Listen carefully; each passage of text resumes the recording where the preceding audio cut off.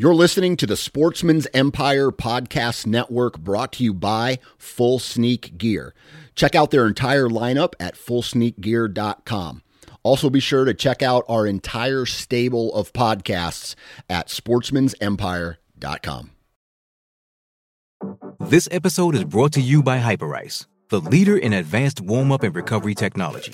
They have tons of innovative products, like Venom-heated wearables to help soothe sore back muscles, Normatec compression boots to speed up recovery and increase circulation, and Hypervolt massage guns to improve mobility.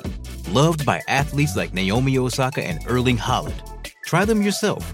Get 10% off your order with the code MOVE at hyperice.com. You're listening to the Sportsman's Nation Podcast Network, powered by Interstate Batteries. From your truck to your trail camera, Interstate Batteries has you covered. Visit your local Interstate Battery store today or online at interstatebatteries.com. Interstate Batteries, outrageously dependable.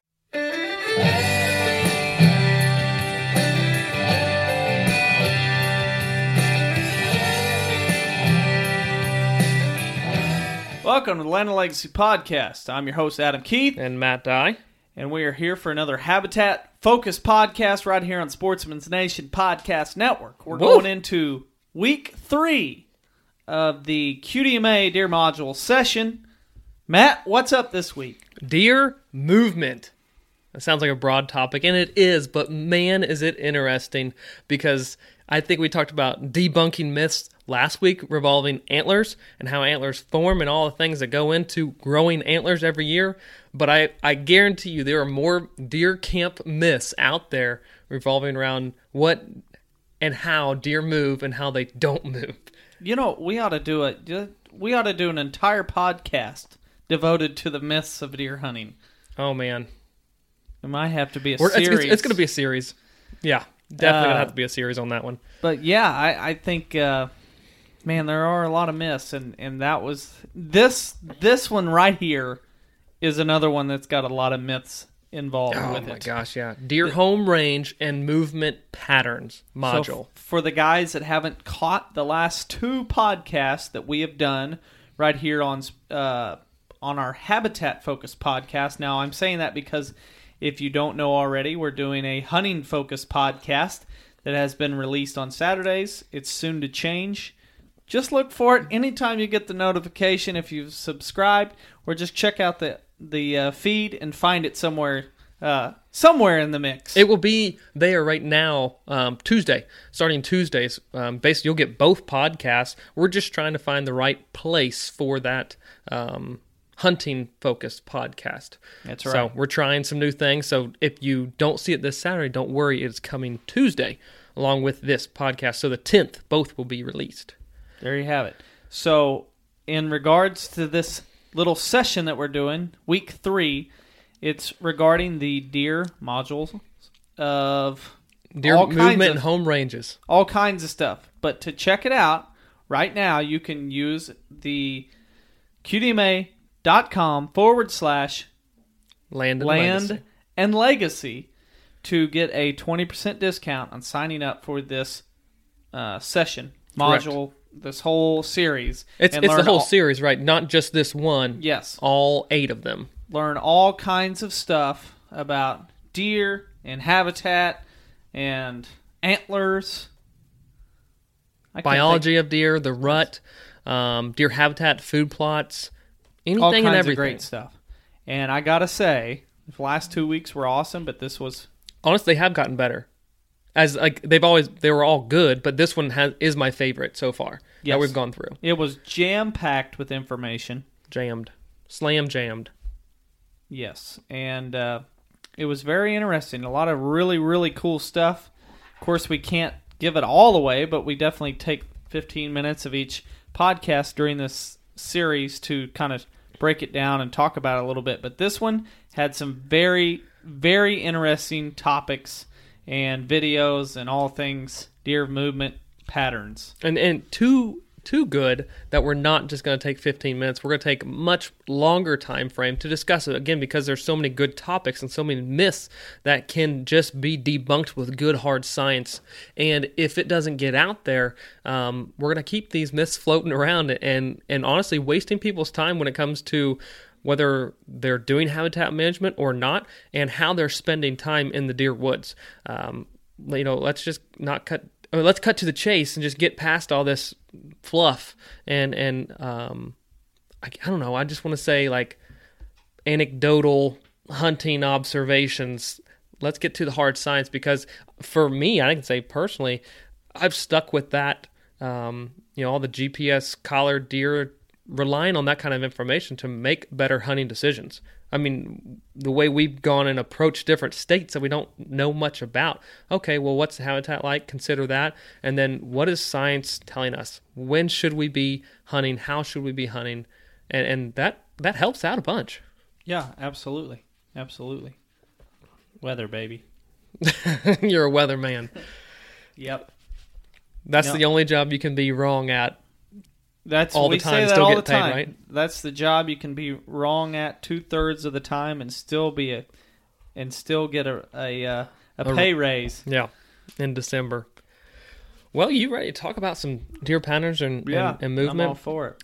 So I think at first, what's important to discuss is defining home range versus core area. That's myth number one, basically, or confusion number one when it comes to lingo among deer hunters, and understanding the differences. They're not an interchangeable term regarding home range and core area. Absolutely. How many times have you heard just talking, oh man, I'm in his home range? Yep. I hope so. I'm in his bedroom down there in his home range. I would hope so. So basically, the home range can be defined as where a buck spends 90 to 95% of the time during a calendar year. And that last part was the big defining thing, the calendar year, because that's such a long time frame, and that covers such a wide area across many of the habitat. Within the whitetails home range, I say home range, whitetails distribution, like. That's an entire year's time frame, 90 to 95% of the time spent there in a home range. And they're going to vary in size, and we'll share some of those ranges, what they may look like across different areas. But a core area is where they spend within that 95% of the time frame, the home range. Within that home range, they're spending over 50% of their time. Yeah. And I just think of, this is my city, this is my home range, and this is my neighborhood. Yes. And this is my core area. Exactly. In layman's terms, you're just shrinking down how much more you spend a majority of your year, 95% of your year within your city, whether it's work, the park, wherever you're working out. But over that time frame, the majority, over 50% of your time is spent at home in your neighborhood, doing whatever you do. So again, core area is what we want to focus in, but we have to understand these terms and these definitions before we get into the rest of the podcast and share and use these terms. We have to understand what we're talking about, so you can have a spatial awareness of, oh, okay, that makes sense in a buck's home range, but maybe not applicable in a core area. Yeah. So for me, as we both were reading it, different things kind of stuck out. One of it got heated pretty quick, I guess, in the first little portion of the module. I'm going to read a little section of it and just kind of get an understanding of variances in home ranges and what they can be throughout different parts of the country. So, studies in Louisiana, Maryland, Pennsylvania show adult buck home ranges average between 269 to 559 acres. These are much smaller than a square mile, estimated to be 640 acres. That is often discussed as a buck's home range. A similar study in Texas showed an average home range of 2,271 acres. Obviously, the vegetation type and amount of cover has a strong influence on home range size. So that 640 acres, the square mile, everyone's heard that. Oh, it's about a square mile. But we obviously see in Louisiana, Maryland, Pennsylvania studies, it's not that high. And the ranges is between 270 to 560 acres. Yeah. That's such a big range. Oh, totally. Totally. And then you throw in that Texas study, and you're like, it really depends on the neighborhood. It really depends on the city. Yeah. Neighborhood, it's a bad... Yes. That was a bad choice of words considering your analogy. Yeah. But totally understand what you're saying. But if that doesn't bring home or drive home the emphasis on the influence of habitat and cover and vegetation, nothing else will. We look across the country and see huge differences in the vegetation that grows, but its distribution that make up overall habitat is going to strongly influence how deer utilize it and how big their home ranges are. So if you're a person, Adam, in Pennsylvania, how do you interpret that information? What do you say to that? Okay, a home range. What does that mean to you as a hunter? To me, I think of it. Whenever I think of a home range, I think of. Let's just put this into perspective for me. Of okay, it's in his home range. I got him on camera here. Once every couple of months, he passes through, and I get a picture of him. Okay, he's been there. That's in his home range. But I don't get many pictures of him. I'm not in his core area. So I always look at it going, okay, home range is more like he's around the area, but he's not that active in it. Like, everyone can probably imagine right now a deer that has shown up on camera. They're like, oh my gosh, look at him. I've never seen him before. Yeah. Or you might catch, 2 or 3 pictures throughout a given year of that deer.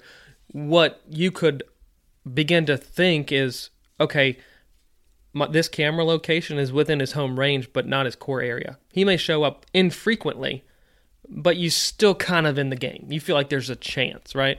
Yeah, and I think maybe this isn't time, but maybe it is. When you look at a home range, we'll get into it. I'll just save it. We'll get into it a little bit later. But when you look at a buck's home range, I always think of the deer that just shows up during the season. And you get the one picture of him, and you say, holy cow, look at this guy, and then you never see him again. Yeah. And then he may show up during the winter, and you're like, man, where is he living at? Yeah. And he just taunts you, and you're just like, I don't know really where he's living. He's the head scratcher. That's a deer that has a home range that overlaps a little bit, but you're not in his core area. Correct. And to me, if I hear, okay, I'm within the buck's core area, well, darn right, you better be, because those are such wide and huge areas. Home range, you said. See? There we go. So confused. Home range. We can't even get it straight. Here we're trying to define it for you guys, and we're messing up. So the home range. I heard you earlier. So if you better be in a home range, and home ranges, and we'll get into this too, because this module covers it, but bucks aren't territorial. So these home ranges are going to overlap with other bucks' home ranges. So hopefully, wherever you find yourself hunting, you're within that home range of several deer. Now looking at core area, it says core area is the portion of a buck's home range where he spends 50% of his time. So while a buck may travel over several hundred or thousands of acres, he spends half of his time in a much smaller portion of it. The same studies in Louisiana, Maryland, and Pennsylvania showed a buck's core area were only 59 to 86 acres. Now I'm saying, hallelujah! I want to find that core area.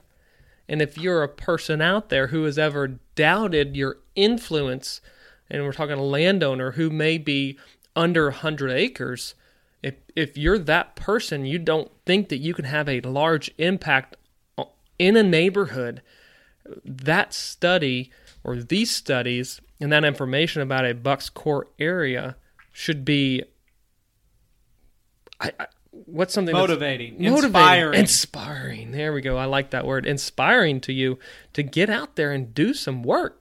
Yeah, and I think we'll get into it because this whole podcast, in the last 2 weeks we've talked about the module and then we moved on to something else. But this week we're going to kind of really stay around this same theme and take the information that we learned in the module and then use that in the habitat side of it and go, how can we improve this and build upon this?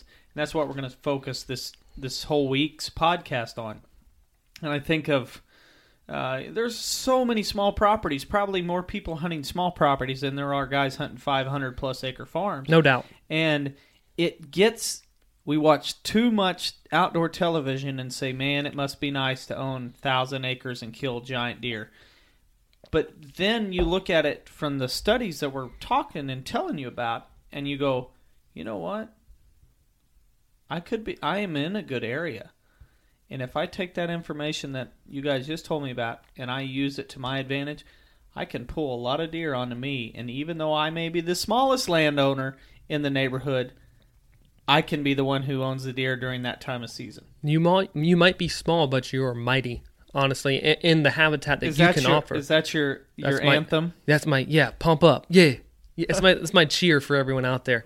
But it's so true, and we'll talk about another study here in a little bit that shows just how, or multiple studies that show just how influential a core area can be, and the habitat that lies within a core area, how important it can be in holding deer, specifically bucks, and what we would classify as mature bucks, or adult age class deer, and how important the habitat is in relation to that core area. So if you're the person out there who's like, and how many times, Adam, do we hear this in a landowner's goals as we approach a property for a consulting trip? It's, I just want a chance at one good mature deer every year. Like I want one like living here that I can routinely hunt and just feel like I got a good opportunity. It happens all the time.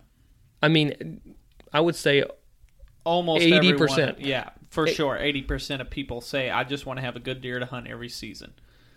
How often, though, one of the most common ones is, being land consultants, we hear this one a lot, is, I don't know if I can afford you guys. I don't know if I really, my land, I don't own very much land, so I don't know if it's worth it. And that's the one where it's like, just because it's 40 acres doesn't mean we can't help you. Just because it's 40 acres doesn't mean you can't do something to make it the very best 40 acres in your neighborhood. Exactly. And that's one thing that there are landowners out there who have figured it out, and they don't own the 400, they own the right 40. I'd much rather pay taxes and do the work on 40 acres than the 200 or the 2,000 and still kill the good deer. Oh, yeah. And 40 acres, even if it is intensely managed, is likely more feasible to manage all the acres than a 200-acre piece, obviously, and 2,000-acre piece. It is about, in some instances, location, but a lot about what you offer within that exact location. And don't get scared away from a tract that might not be of the acreage that you want. You might be looking for 200 acres, but sometimes the right 40 can be better. Consider it and keep it as an option if you are out there looking for land. So again, hopefully this is 59 acres to 86 was the average core area for those deer in those states and studies. That's super, super encouraging. And like we said, in the home ranges, core areas can also overlap. They don't have to occupy different core areas. So even saying, hey, I want at least one, if you do have the best habitat in the area, it's likely, and the age structures there, it's likely that you could have multiple, even within this 60, 80 acre property. 100%. Yep. When it comes to, I just think of this small property. I feel like we get stuck on that, and it's such a negative thing to own small land and just sit and dream of the big chunk of ground. But then when you look at it, if you hunt it correctly, it's way easier to manage because you don't have to manage the huge chunks. But if you manage it correctly and you have the best habitat, how often? I mean, let's just be honest. Habitat is almost never. It's never done. You never get to a point where you're like, yep, my habitat is 100% on a score of 0 to 100, I'm there. Because if you stop, it starts to decline. It's a backslide. You got to continue to manage. And if you continue managing, and frankly, as you've caught on by now, habitat across the country isn't great, and that especially for whitetail deer. And so, looking at whitetail deer habitat across the country, it's not very great. So it won't take you a lot of work to be the best farm in the neighborhood. Now, given there are other times out there, are certain neighborhoods where it's going to take a lot more work. But in general, you find an area, you look around, and you say, well, there's some good deer here, but the habitat's not very good for the deer. You can make some improvements to have the very best to where you increase your chances of holding the deer during hunting season much longer. Oh, no doubt. And that brings up a unique point of comparing your properties to other properties in your neighborhood, and the value of then reaching out to those neighbors and see if they want to be a part of a co-op, a QDM co-op, where they too improve acres and realize that, okay, if you're seeing this on your property, your smallish property, and your habitat is just in place, maybe we can increase exponentially the opportunities for me and honestly the both of us, and that gives you the confidence and the knowledge and understanding that, okay, this landowner's on board. When I pass this deer, I'm having a better chance. I have insurance that, okay, we're getting older age class deer. So don't underestimate the power of, even if you have a smaller tract, focusing very intensely on the habitat, on the vegetation, and reaching out to neighbors, branching out. Mm-hmm. Yeah. There is always strength in numbers. No, totally. And especially as far as landowners, if you can get your neighbors on board and you are all like-minded, okay, we want to shoot the appropriate amount of antlerless deer, and we're focused on shooting deer of this caliber, and you combine forces and you just build up your empire, if you will. You build up your influence in the neighborhood, influence on the deer herd, and of course, by default, other people. So you know that in your neck of the woods, your co-op, if a deer is not of the age class of your liking, he has a better chance of surviving. And then you have a healthy population. You have the appropriate number of, acres to where you can really hold deer and have a very successful co-op. To me, it's a no-brainer. I think we're at the stage in 2018 to where we should be over the days of not communicating with our neighbor. We should be over the days of hiding our trail camera pictures. We should be over the days of not texting our neighbor, not talking to them, not going over to their house and telling them and kind of communicating and seeing what they're seeing and everything like that. We should be over that. We should be now trying to join hands and figuratively, yes, and figure out exactly how we can improve the habitat and improve the land for the benefit of ourselves and, more importantly, the wildlife. Yeah, no doubt. I mean, we've got texts, we've got emails, we've got phones we can call that are on our hip pockets all the time. Like, there's no reason why we shouldn't and couldn't communicate with them. And you're not going to get along with every neighbor, and not every neighbor is going to be on board with this. However, you will find some, especially if you're in an area with a lot of hunters. Most likely, they're going to find more neighbors that are in favor of this than opposed to it. Yeah. And if you get a no, fine, cool. Move on to the next one. You probably got another neighbor you want to reach out to. And it's important to understand the neighbor and how serious it is. When you look at my family farm, Matt, you've been here now 4 years or something like that. I don't have a lot of neighbors around me that are serious hunters. Mm-hmm. They hunt during gun season. That's about it. And I mean, they've shot some good deer in the last couple of years. Yeah. But I still communicate with them just to find out what they're seeing and what they've killed.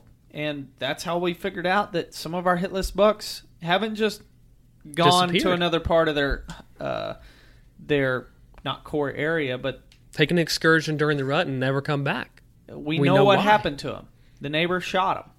And that's all great. At least we know what happened, and we know the neighbor is most likely going to be buying tags and gear next year. Or just the fact that it was legally harvested. Yeah. You know, that's the one that hurts. And I think that here's what it comes down to and boils down to is if we don't communicate with neighbors, we associate or we assume the bad. We assume the bad in our neighbors. We assume that they're getting shot on the road. We assume that the neighbor's baiting. We assume that he's harvesting all these young deer. But there are a lot of assumptions. And if we don't reach out and talk to them, we're not going to truly know the answer. I'm not saying you're going to get a truthful answer out of every single neighbor. That's just not realistic. But if you at least open up yourself and your property and open up that line of communication, you don't have to assume as much.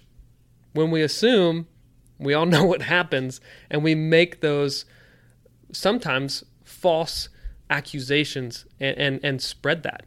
And that's not good for a community. And let's just talk with honesty here. And early on in my hunting career,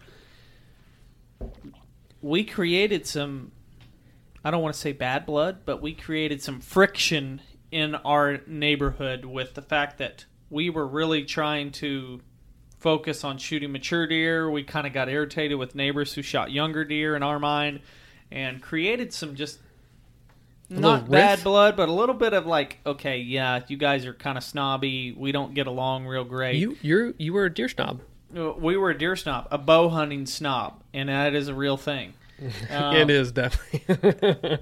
And so it's like if you don't shoot it with a bow, then it doesn't count. Yeah, no, not true.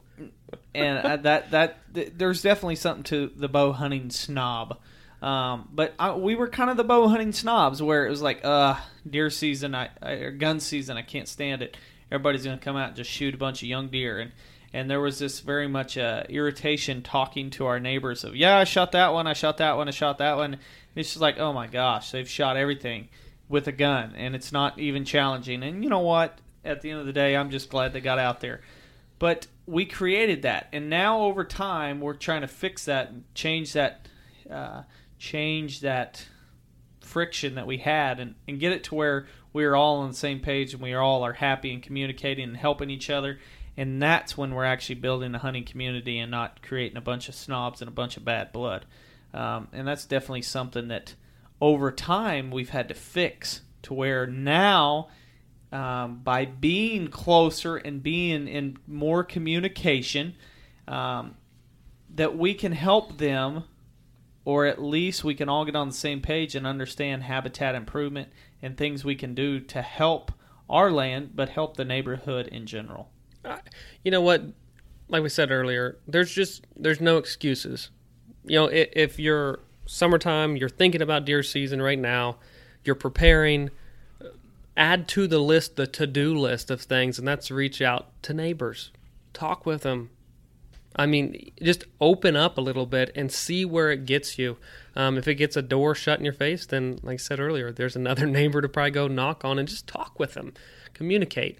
I don't know. I just think it's important for us hunters in the position that we're in as a society and hunting culture to do it. Whether the habitat improves or the age structure improves, we just need to do it.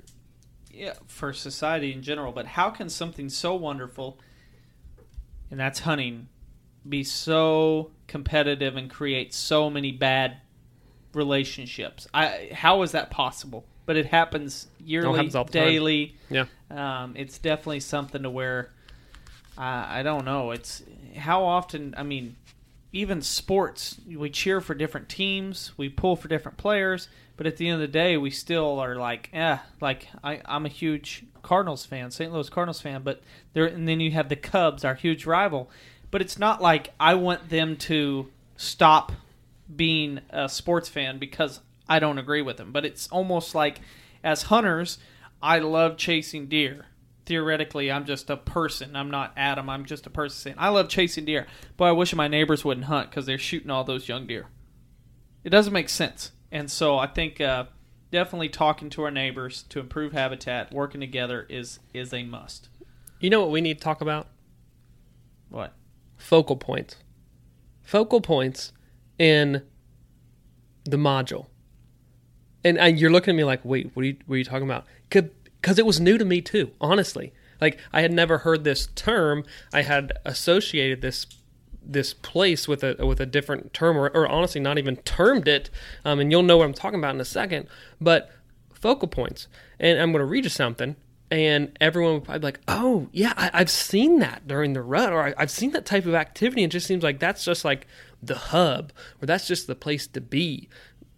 And what I'm talking about is a study out of Texas says Texas identified an interesting movement pattern as their research bucks did not wander widely during peak rut. In fact, they only used 30% of their home ranges, and in most bucks had 2 or more focal points of activity within their ranges. Even more interesting, during peak rut, those focal points were visited frequently, roughly every 20 to 28 hours, and focal points of several individual bucks overlapped, suggesting numerous bucks visited the exact same spot. Focal points. We might see them in nature as a community scrape or something definitive, an intersection, a food plot, right, that is often visited. At this time, obviously, bucks are seeking out does, where does are spending a lot of time.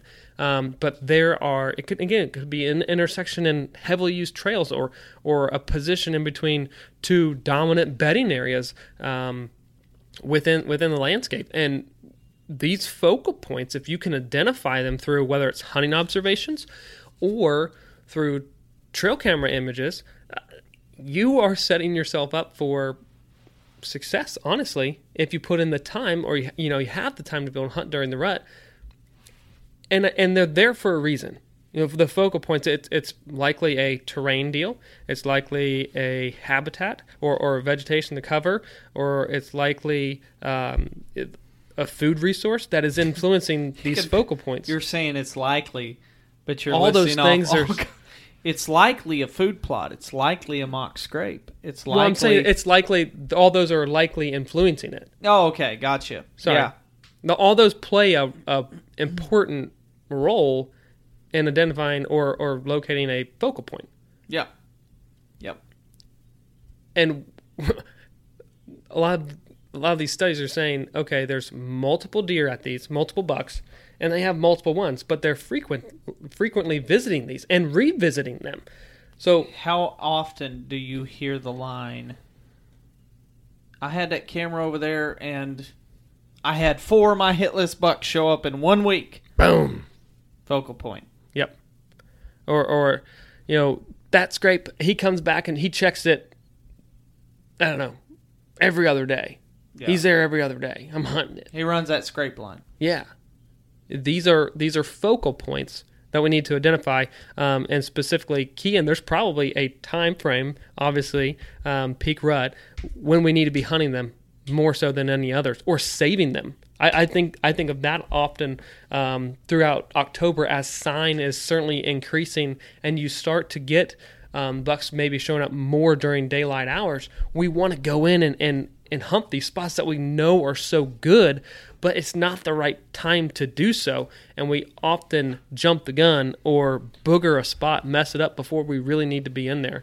I think that understanding or the patience level develops as a hunter. A hunter, yes, and understand, not just a hunter on understanding a deer, but another advantage is understanding the land too, and how to maneuver through. Your woodsmanship card, like we talked about. Woodsmanship, darn right. We had a lot of interaction or a lot of comments about that. We did. It was almost like fun. We brought a word out of the what is it? Whenever we talk about like language from years ago, like the old English. Old English language. It's like we brought out a word that people had forgot about. Oh yeah, woodsmanship. I forgot about that. I don't understand how that ever left us, but I honestly, technology interfered and has interfered so much with just practical, common sense woodsmanship in hunters today. It blows my mind. So hopefully these studies that we're talking about is going to influence and impact and allow you to regain your woodsmanship if you lost it, and become a better hunter this year. But just understanding the biology and the terrain and the landscape to make it all make sense and kill some deer this year. You know what woodsmanship does? What's that? Puts hair on your chest. That's it. You remember those Snickers commercials? I don't know if it was like the Super Bowl, but it was like someone was doing something that was not manly, and like they got caught, and then like, quick, do something manly, and they just like rip their shirt open and rip out a big chunk of chest hair. No, I don't remember that. You don't remember that? I think of Duluth. The jeans or whatever, whenever they say it's beaver proof or whatever, it shows the beaver like bite the man in half, and then he puts on the Duluth one and it breaks its teeth and it goes we need like a little cartoon for getting your woodsmanship back. That's right. I don't know what it'll be yet, so if you got ideas, let us know. But wow, we went off on that little rabbit trail, didn't we? Oh, we did. That's okay. Totally. That's okay. That woodsmanship led us down a rabbit trail. I think, this whole module was so interesting because it just opened up. That's why we're doing the whole hour on it, in a way, not giving you every single piece of information that was shared, but it definitely made us think and relate to stories that of like certain deer that just show up on camera and you're like, oh man, that deer definitely just came out of nowhere. I was in his home range, but I wasn't in his core area. And that makes me think of the times, and this is what's motivating and gets us out there day after day or week after week, when we head to our farm, head to the land to do some habitat work, because you think like, you sometimes get stuck in a rut of going, okay, I'm going to go do this, I'm going to go do that, and you just hope for something. The definition of insanity, you just hope for something different to happen. But when you look at improving habitat, this is why we preach it week in, week out, of not focusing on just food plots and not focusing on just putting out a bait or filling up the feeders or putting out mineral. Focus more on the habitat, because the habitat is what can really change your landscape for years down the road. When you look at a deer that just shows up on the farm and then he leaves and you say, oh, doggone it. What motivates us to improve the habitat is you have this deer show up in the middle of hunting season and he stays. And you watch his core area, his home range, overlapped on your farm, but you didn't have many pictures of him until he wandered on your farm and realized the habitat is in the shape that provides everything he needs to survive. And then you watch his core area go, and almost, if you're looking at a map, I think of the heat map on Deer Lab. Mm-hmm. You look at, I think it's red is where it's really intense, and it's green where it's kind of his area, his home range. You watch that, basically that red circle or heat intensity shift to where he's on your property, and it's because you've improved the habitat and provided everything he needs for him to survive. It's highly preferred and selected over his previous area. And to me, it's okay if that doesn't make sense to you. If you're a business owner, it's like a new customer. Like when you see them walk through the door and you're like, oh, I don't recognize you. I haven't seen you before. And they come in, they're like, okay, yeah, this is a really nice store. I saw the storefront, it looked good. So I was like, you know what, I'll come in and I'll check out your products. And they're like, well, what's this product? You talk to them about it. They end up buying that product. They're like, you know what, this is a good quality product. I'm going to go back and I'm going to get some more. And they just come back. They're a frequent customer. They're your customer, and they're not going anywhere else but to your store to get this certain product. And they tell everyone else about this product in your store, and everyone comes there. How about you take it another route and say restaurant? How many times do you stumble upon a restaurant and you say, holy cow, I can't believe I've missed this place. I've never been here, but once you get there, you're like, this is the best food I've ever ate. Yeah. And you start taking your wife there. And you start telling your buddies about it. Pretty soon you've turned that restaurant into like your hangout spot. You know what habitat is, or the habitat that we're trying to create? Habitat that we're trying to create on a property this is from an aesthetics point of view, is that hole-in-the-wall restaurant that you drive past and you're like, I didn't even know that place was open for business, but yet it's the best place in town to go and eat. It looks like crap, but it is fantastic. That's right. It might not be the cleanest place, but I tell you what, it is the best tasting food, and I'm not going anywhere else. I'm not spending my money anywhere else. I'm going to go there on a regular basis, and I'm going to dine and feast like a stinking king. That's the habitat we want to create. May not be the most gorgeous park-like setting. I can tell you it's not going to be the most gorgeous park-like setting, but it's going to be fantastic, and you are not going to want to leave, and you're not going to want to hunt anywhere else.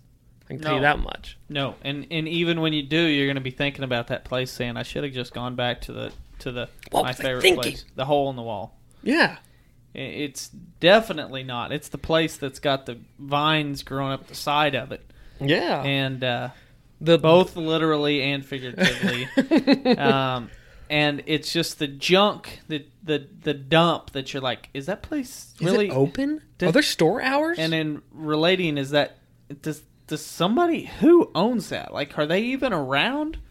Because it looks all grown up nasty. But guess what? That's where they're hanging out. That's absolutely where they're at. And there's another study that we're going to show and talk about in just a second that just relates to that fact that, like, when you have it, they're not leaving. They're not going anywhere. So before we get into that, I'm going to share another one real quick, and it's a little bit longer of a read, but it talks about basically what you can gather is the importance of identifying bedrooms, core areas, and how they're using it, when they're using it. And this is a kind of a deer lab example too, like identifying when is the best time to act on these deer. Here we go. Okay, Clint McCoy tracked the fine scale movements of 37 different bucks wearing GPS collars on a 6,400-acre hunting site in South Carolina. Because habitat quality is extremely high on the site, Clint predicted he would find relatively small home range sizes that bucks did not need to move far to find plenty of food, cover, and breeding opportunities. His prediction was accurate. This buck, and I'm looking at a map here now of GPS points within this property. This buck didn't travel very far to get from the bean field, about 3/4 of a mile, and it's obvious from the solid line of points extending from his primary home range to the bean field that he was a regular customer. At first glance, you may be thinking the same thing when I saw this buck's movement. Put a stand on the southern edge of the bean field? That sounds good in theory, but setting up on this edge of the bean field, or even 100 yards south of it, would not have yielded a single sighting of this buck. As you can see when you examine the timing of his movements, there's some times on this map, not one did this buck approach the field before 9 p.m. And even more frustrating, he was always back to the safety of his bedroom before the sun came up the following morning.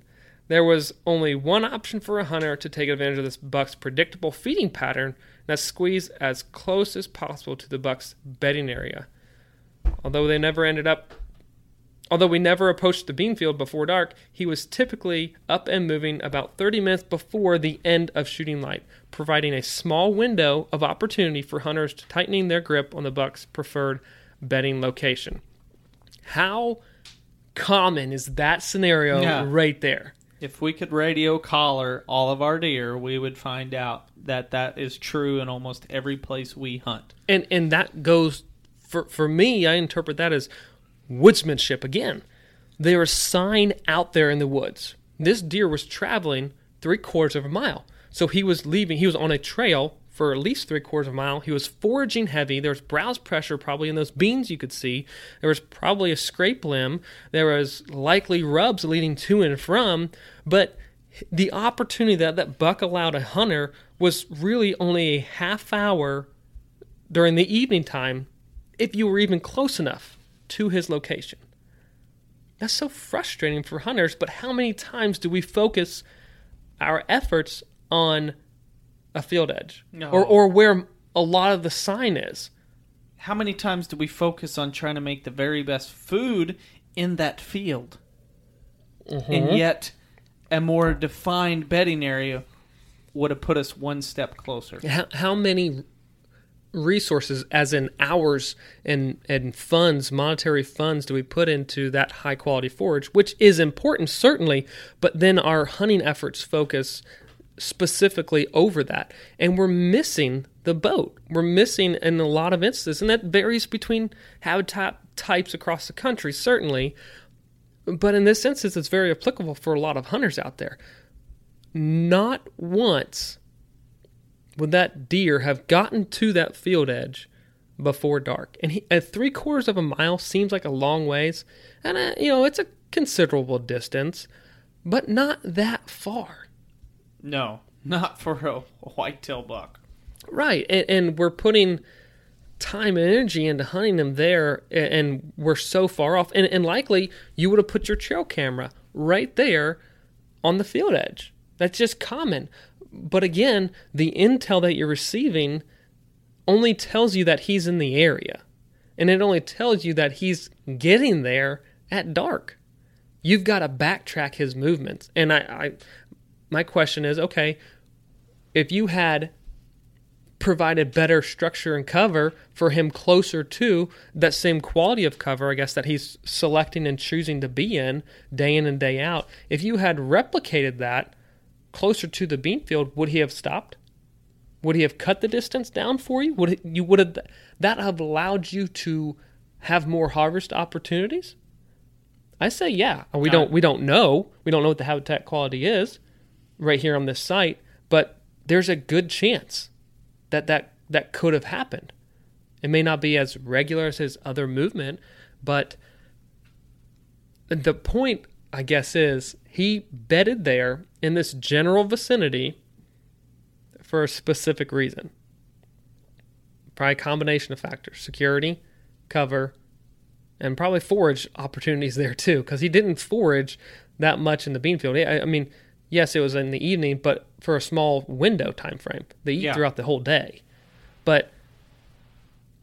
And as we talked in past podcasts, regardless, browse is still a huge part of the diet year-round. Huge. That's where that goes with the question of almost a would you rather buy a hand spreader or some really nice food plot like I think of a whirlwind spreader or a chainsaw. Which one's going to have more long-term effect? A chainsaw. Oh, absolutely. I'm only using that whirlwind spreader in an open field, and I got more woods than field, so I need to start getting that chainsaw working and making food, making forage.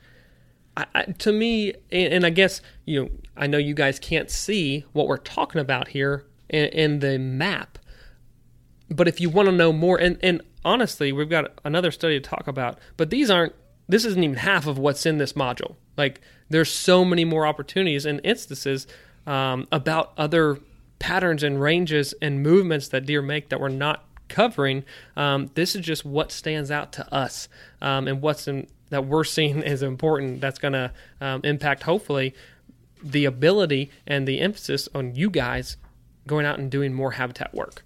So, Adam, I know you're in the same boat as me. It's like, oh my gosh, how many times did you now, like when younger in your hunting career, if you will, did you just waste time sitting on a field edge? You're like, you know what, I had pictures of that deer, but really I don't know anything else about him, so I'm going to hunt the field edge so he doesn't get to till 10 o'clock at night. We still make that mistake. But it's sometimes. Like, I'm going to do it.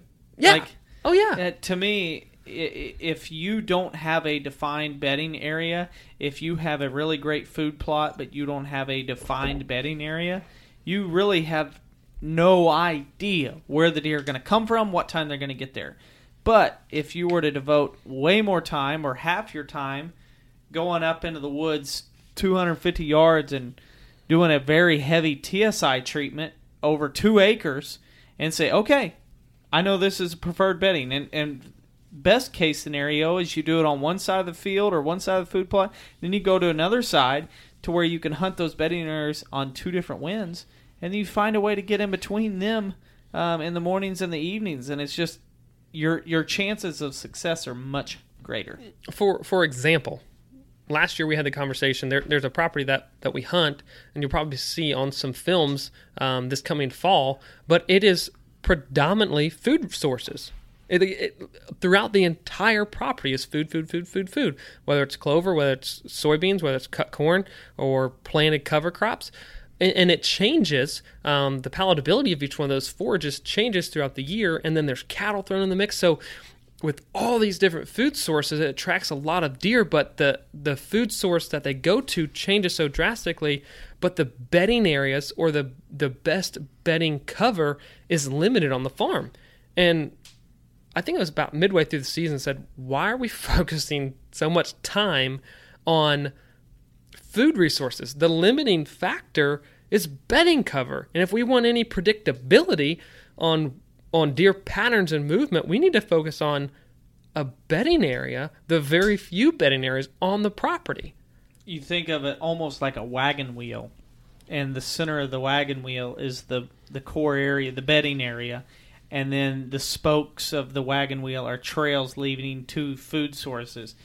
And the closer you get to the bedding area, the more patternable the deer travel patterns are. Everything the comes further back to it. away you get, the less likely you have a chance at. Now you may see deer, but it may be it's going to be distance, way across less. the field, yeah. So definitely try to hone in on that core area, what that is, and a lot of times that's bedding areas. Yeah. And we focus so much on food plots and food sources, and we skip the fact of the bedding area. That's why we spend, Matt and I, when we're talking about laying out farms, we're looking more honestly at the bedding area and how for sure. It's not a question of where can we put the food plots. It's where can we put the food plots in correlation with the bedding areas. Well, and let's just think about it from this standpoint. Okay, during daylight hours when you are actively hunting, do deer spend more time in food plots, open fields, or in the timber bedded down? Or in a bedding area? I know which one it is. It's cover. So why, as hunters, do we then put so much time in stands or blinds over food resources? That they can be good. But if that's the majority of your time spent in the stand, you're missing the boat oftentimes. Or you're not capitalizing on everything you could be. And it sounds so far-fetched. You're like, well, I watch outdoor television, and I see big deer getting killed every single year in agricultural fields and food plots. So what do you say to that? I say, yeah, it can happen. That's specific times of the year. I say your highest percentage is focusing on areas of cover. That's what I'm going with. Yeah, I would totally want to focus more on, and not just like if I have a really great food plot and I'm like, I'm just not seeing the daylight activity that I want, it's probably because they're having to travel too far to get there, or you put too much hunting pressure on that food plot to where they don't get there before dark anyway. So if you can lay out a food plot that looks great, you've made a great food plot, but then you have laid out a bedding area or multiple bedding areas within range, I say that basically I don't want the deer to travel a long distance to get to the food plot from the bedding area. If you can do that, you're just making it much easier for you to punch tags. I'm going to say this though too. Which one is the deer more comfortable in? I see some skittish deer in food plots and open fields, but very comfortable deer in cover and close to cover. The most comfortable deer I've ever watched was Sticker 8 that I shot. Yep. 3 years ago now, coming up 3 years, yeah.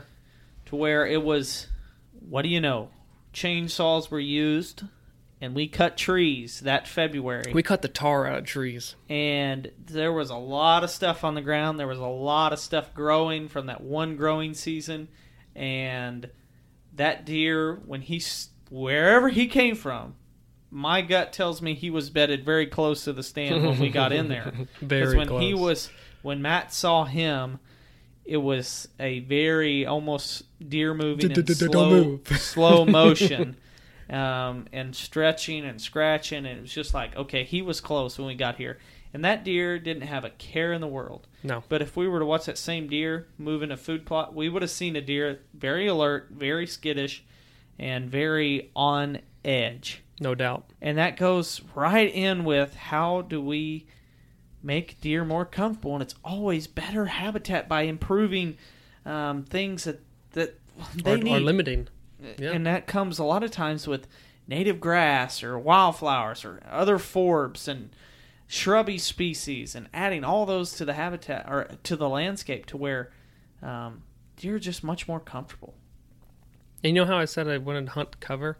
This next quick little study we're going to do a brief synopsis on. This buck, a 3.5-year-old buck, was captured and had a GPS collar on him in June. And they then began to study him patterns each month. And he was captured or had a collar put on him on the edge of a 100-acre clear cut that was 4 years old. So it had really good cover and forage within that 100-acre clear cut.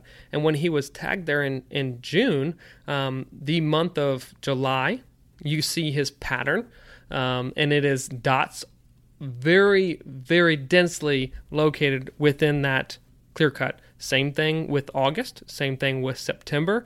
And in October, it began to expand beyond, for obvious reasons, mating, food resources changed some. But as it got beyond the confines of the 100-acre clear cut, the only times that this 3.5-year-old deer was outside of that area during daylight hours 4 times in the month of October. 4 times was that deer, if you didn't hunt the clear cut, the cover would have given the hunter or a hunter an opportunity to harvest him. And obviously a 4-year-old clear cut, if you're not familiar with that, is very dense. It is difficult to hunt, but there's different strategies that you can use to make it more accessible and feasible to hunt. But there's a extremely strong correlation between proper forage and proper cover and the way deer begin to move in and around that area, and how they sometimes don't move. And you might be thinking, well, why would I want a lot of food and cover in the same place if he's only going to give you an option of 4 times to kill him? And you're very sound on that. I know someone's thinking about it. But it's not at the same density of a 100-acre clear cut. 100 acres is a big chunk of ground. And who's to say that a food plot, I mean, let's just face it, it's a very high quality food source, and especially if you can correlate it to where you have standing grain during the winter months, they're going to come out of that clear cut to get to that standing grain. Now, they can survive all they want in the clear cut, but it's like if I have the option to eat ice cream over Brussels sprouts and lettuce and veggies and meat, I'm going to still want ice cream. I can survive on the other stuff, but I still want that option, and that's just what I think of a food plot is. They don't necessarily need it if the habitat's correct, but if it's there, they're going to eat it. They're going to eat it, but if the safety and security is not there, they're only going to go there when it's dark and That's not right. give hunters an opportunity. So when we're laying out properties and we're talking about creating these small bedding covers, we're talking about pockets of dense vegetation with the right structure and forage opportunities that you can place throughout your property and put deer during daylight hours in concentrated areas and begin to pattern deer in a much better uniform and honestly a patternable manner. It sounds silly, but in a manner that you're not just guessing or just wondering, okay, I get a couple pictures of him here and there. No, you're going to know if he's heading this direction. He's likely selecting this 2-acre bedding thicket that you've created. And then from there, you can make the right hunting choices and stand selections based on that information. You know, it's not let's go out and just massacre 100 acres and just say, yeah, I'm going to have a lot of deer, because you will, but it's do it in a manner that makes the most sense to hunt it and provide the best quality vegetation, cover, and security in an area.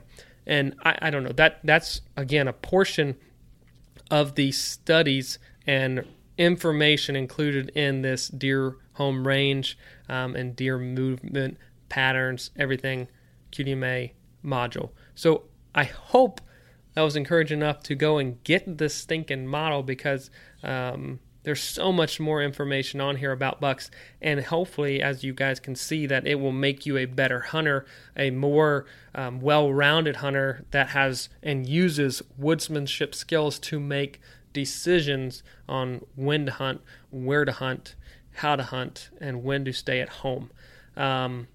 Another quick thing, Adam, that actually the QDMA, if you're not signed on to get their newsletter, they send one out. I think it's weekly.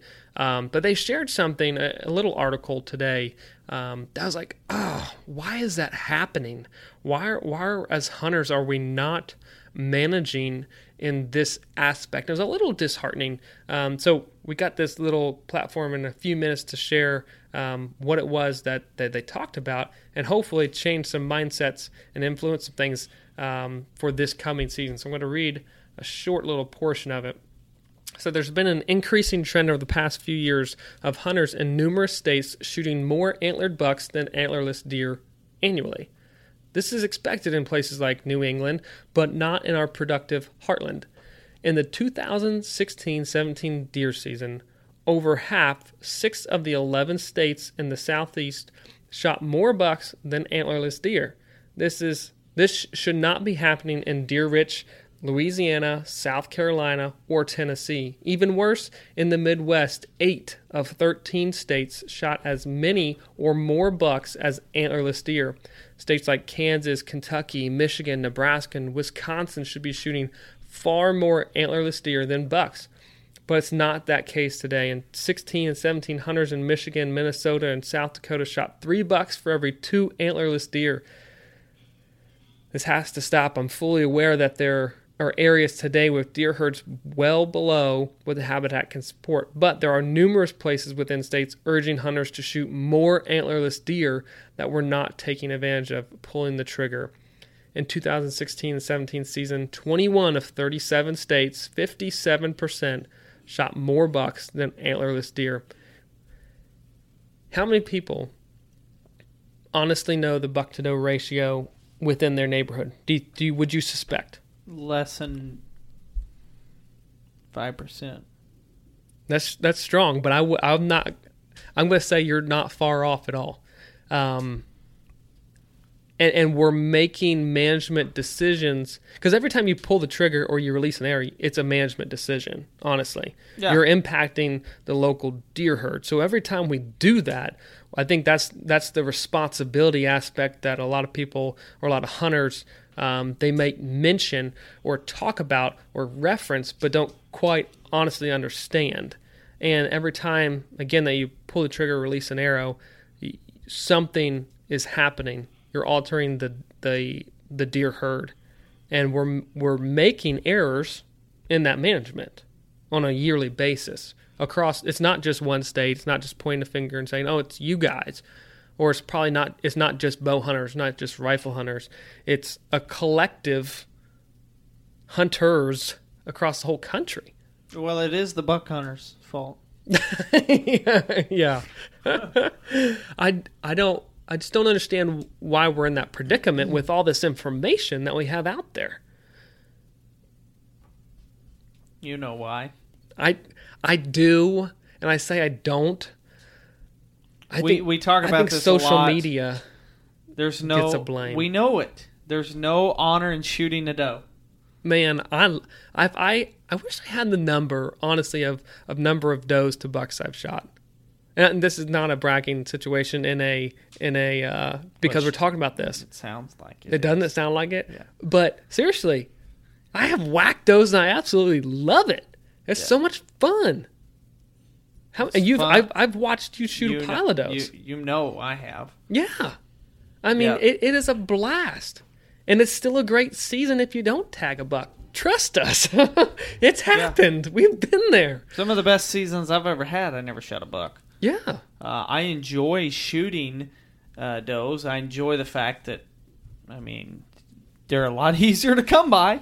And they're much easier to fill the freezer up with does than it is bucks. And so I certainly enjoy it. And to me, I think that's just one of those things that I don't like seeing people go out and focus strictly on a buck and then letting their herd get out of a healthy range because they've decided to not shoot does. That's definitely something that I don't enjoy, and I think it's definitely something that we need to be talking about. More people need to be talking about. And shoot, we need to be inviting more hunters. Let's just face it. We need to have more and more hunters go into the woods. And that's a great way. They're going to be shooting does long before they shoot bucks, most likely. So get some more people out there and shoot some does. Shoot some does. Matt, would you rather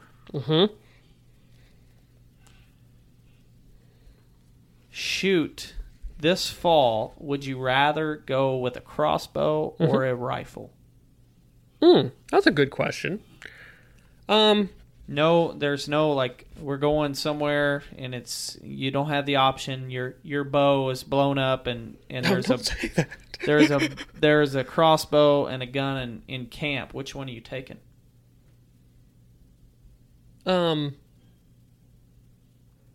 Is it rifle season? Yeah, I mean That was a dumb question. You want me to be illegal? If I went there to bow hunt, I'm grabbing the crossbow. I have no problem doing it. I love shooting a bow and arrow. I love archery. That's a lot of fun to me. I'd stick with it. If I went there, I'm committed. I'm going to be as committed as I can be based on the circumstances. I'll take a crossbow. I've never shot a deer with a crossbow, honestly. I haven't. I haven't even shot a crossbow that much. Really? But I guess I haven't either. I've shot one, but I've never just gone hog heaven and just plunked with one. I haven't either. No, me either. Nope. But I imagine that's a good question. That's a good would you rather. Adam, would you rather? Ooh, this might be a good one. Would you rather be sitting hunting? This is peak rut or pre-rut. Would you rather be hunting a bedding area in Maryland during peak rut, or would you rather be hunting over a crop field, a cut crop field in Alabama during the rut? Alabama. What? What is wrong with you? Did you not just listen to the podcast? Where were you? Yeah. Oh, I figure I'm just going to see nothing but does in Maryland anyway. So. Oh, buddy, you need to go to the right place in Maryland. Yeah, no, I wouldn't have a problem. I said that, I don't know, I just like I was thinking more of the fact of the Alabama hunting heritage, and I don't know, it really doesn't matter to me that both are you have a week. You're hunting for a week. This is a big decision, Adam. Maryland, as much as it hurts me to go east, I'll go What do you to Maryland. have against the East? What's the news, man? Oh, my gosh. We better end this podcast now. Yeah, I'd go to Maryland, hunt the bedding area, see 100 does for $1, but I'd do it. Hey, you said you'd like to shoot does. It's unlimited in a lot of counties in Maryland. That's right. Let's go to Maryland then. The old Ted whack 'em and stack 'em. All right. Sounds good. That's another podcast, habitat focused podcast. Be sure to check out our hunting focused podcast coming up soon on Sportsman's Nation. We're going to record it right now. We will catch you guys next week. See ya. Thanks for listening to another episode of Land & Legacy's Hunting and Habitat Management Podcast. If you like what you hear, check us out at landandlegacy.tv. You can submit a viewer question right there. We're answering on the podcast. Or find us on Facebook and Instagram. Feels pretty good knowing that from the beginning of time, God has called us to be a caretaker, gamekeeper, a manager of the land. So with that being said, don't you think we should do it all for the love of the land and the glory to God?